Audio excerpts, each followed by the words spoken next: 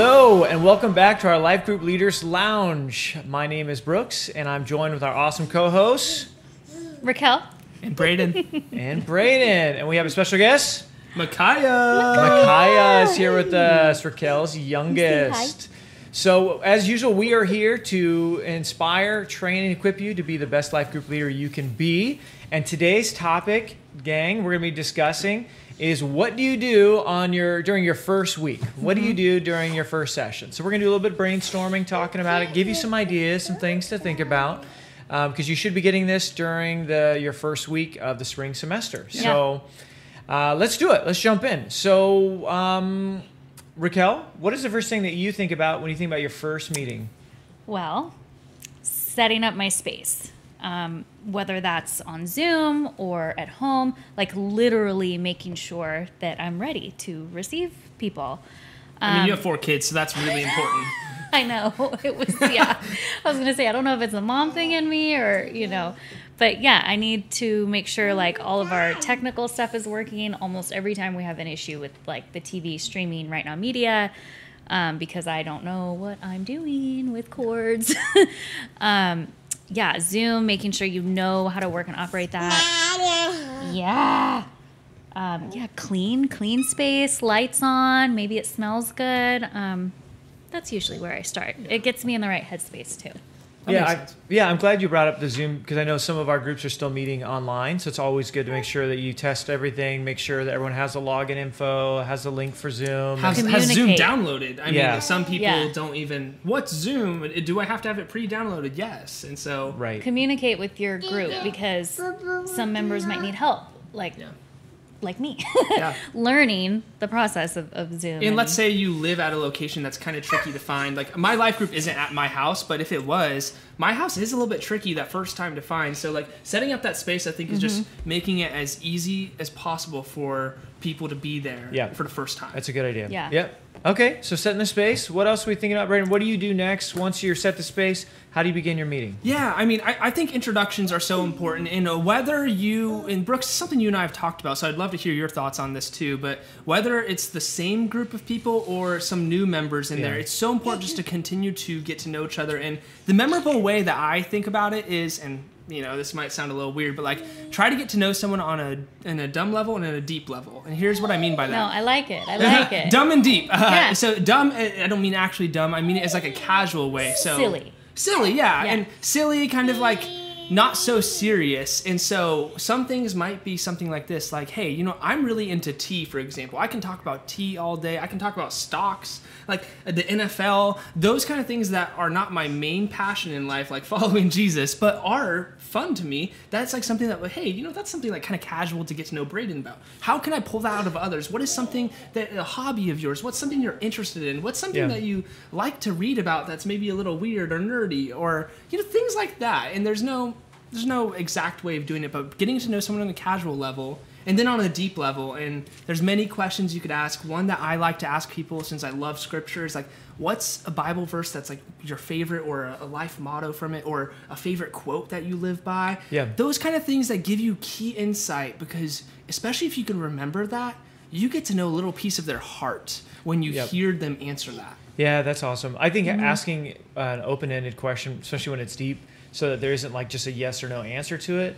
But like one question that I ask people is like, how's your soul right now? Yeah. Like, how's your soul? Yeah. Or, what is something, like I was just thinking about this as I was driving into the office today, is like, what is something fresh that God is doing in your life right now? Yeah. So whether you've been in a life group with someone for 2 years or they're brand new in your group, every one of us can answer that question. That's true. Definitely. And so I think one thing you brought up, Brady, I just want to talk about real quick, is you said, like in your introduction, sometimes you're in a group of people that 90% of them pretty well. They've been in your group for a long time, and you may have maybe a couple there, or maybe a couple new people there.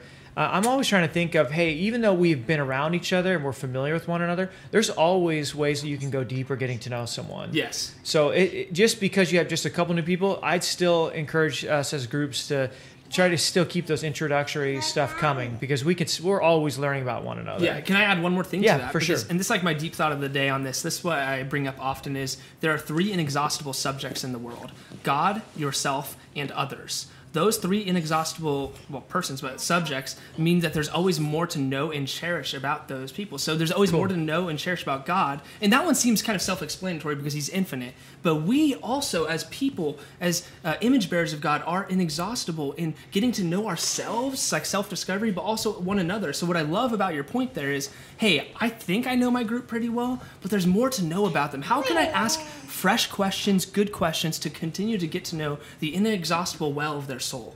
Yeah, absolutely. Yeah. So after we do the intro, after we set the space, Raquel, what's something else that you do next in your group? Well, then? so more to that, and also more to setting up the space, literally setting up the space emotionally. I always like to start off with my group. Like you said, we know a lot of the members in our group, and then there are new members, and I always like to make it very clear, this is a safe place. Any questions you might have, any vulnerabilities that you share, any, like, we joke, what happens in group stays in group. Yes. And that truly means, like, all aspects. If you, I also talk about my group members as my 3 a.m. friends. If you call me at 3 a.m., I will answer the phone for you. I don't care what it is. I don't care what kind of, maybe you're in trouble, or maybe you made a mistake, or you're anything. Like, we are here for each other, and this is a safe place. Yeah. And we can share everything openly, honestly, ask your hard questions, share your hardest struggles, because we're here together. We're doing life together. I mean, Raquel, something that I've always respected about you as you lead, and you lead it by example, is this case of vulnerability.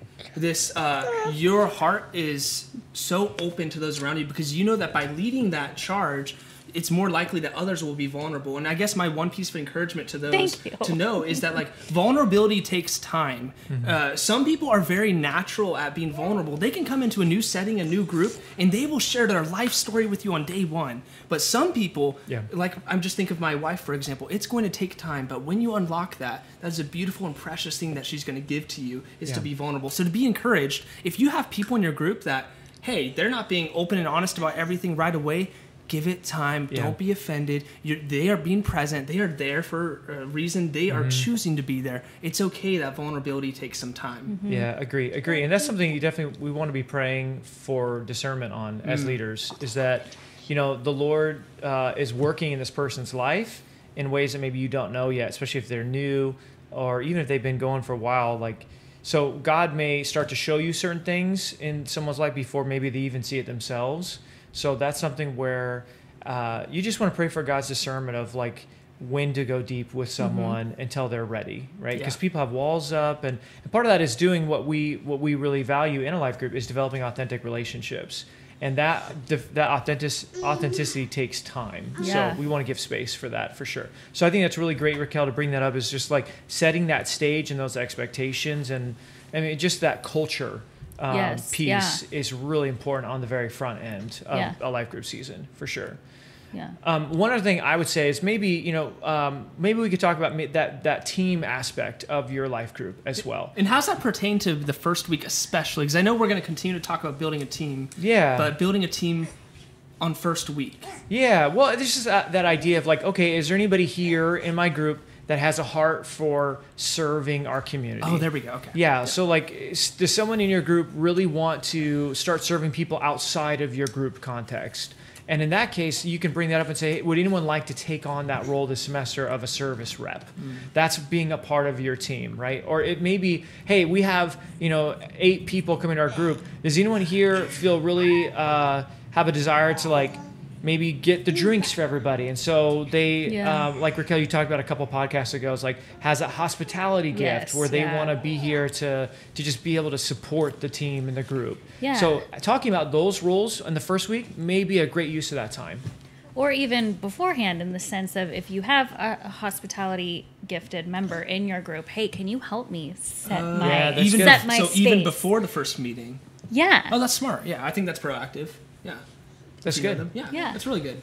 So let's just we'll bring it home here. Let's close with this last point here. So I just want to ask you guys this question of, in your first meeting, what do you do with the study? Like, do you watch our video, Right Now Media video? Do you go over the sermon-based study? Do you do a Bible study? Do you cover the first chapter of your book? What do you guys do? I'm just curious.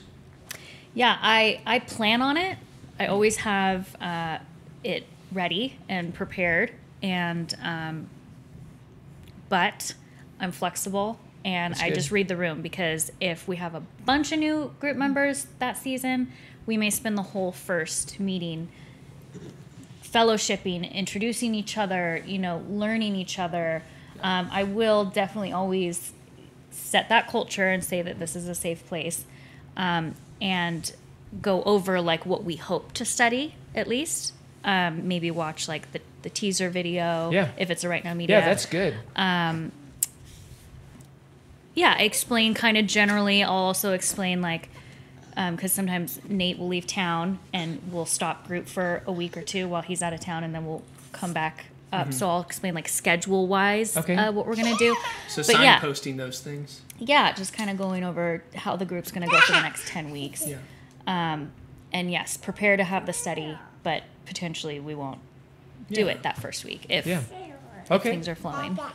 Brian, what about you? What are you doing? For first study, my group, I prep original content. Mine is actually very class oriented. It's very interactive and still building relationships, but it's more unique in that regard. And so for me, I prep less, but I always have some part of teaching. We always get to that at some point. And for me, I think the key thing is I want to give them something thoughtful to hold on to.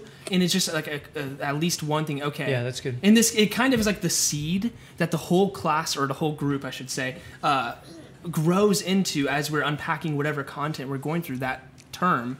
But I'm giving them that little seed that they can see, I'm excited to be here next week. I'm excited because I met new people or resolved people I like. Yeah. But I'm also excited because I see the seed of what this can grow into. And this is exciting to me. Cool. Okay, good. How about you? For me, I kind of do what you said, Raquel, is I introduce the book or the topic for the semester. So I make sure that we talk about maybe even the authors, maybe some of the past stuff that they've written, and then introduce kind of like where we're going for the semester. And then, I usually try to share like a scripture of what God is kind of, where I think God is taking us. And so I usually don't go super deep the first one. I spend more time getting to know the group. Yeah. And then I just kind of, like you said, signpost for where we're moving for the semester. Yeah. So anyways, I think it's been good. Very helpful conversation.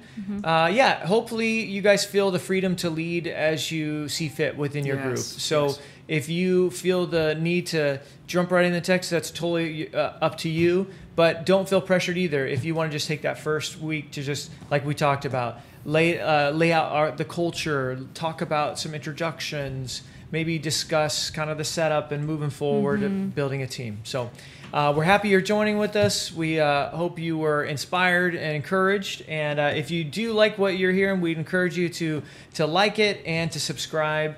That'll help us to just continue doing this even better. All right. Thank you so much. See ya.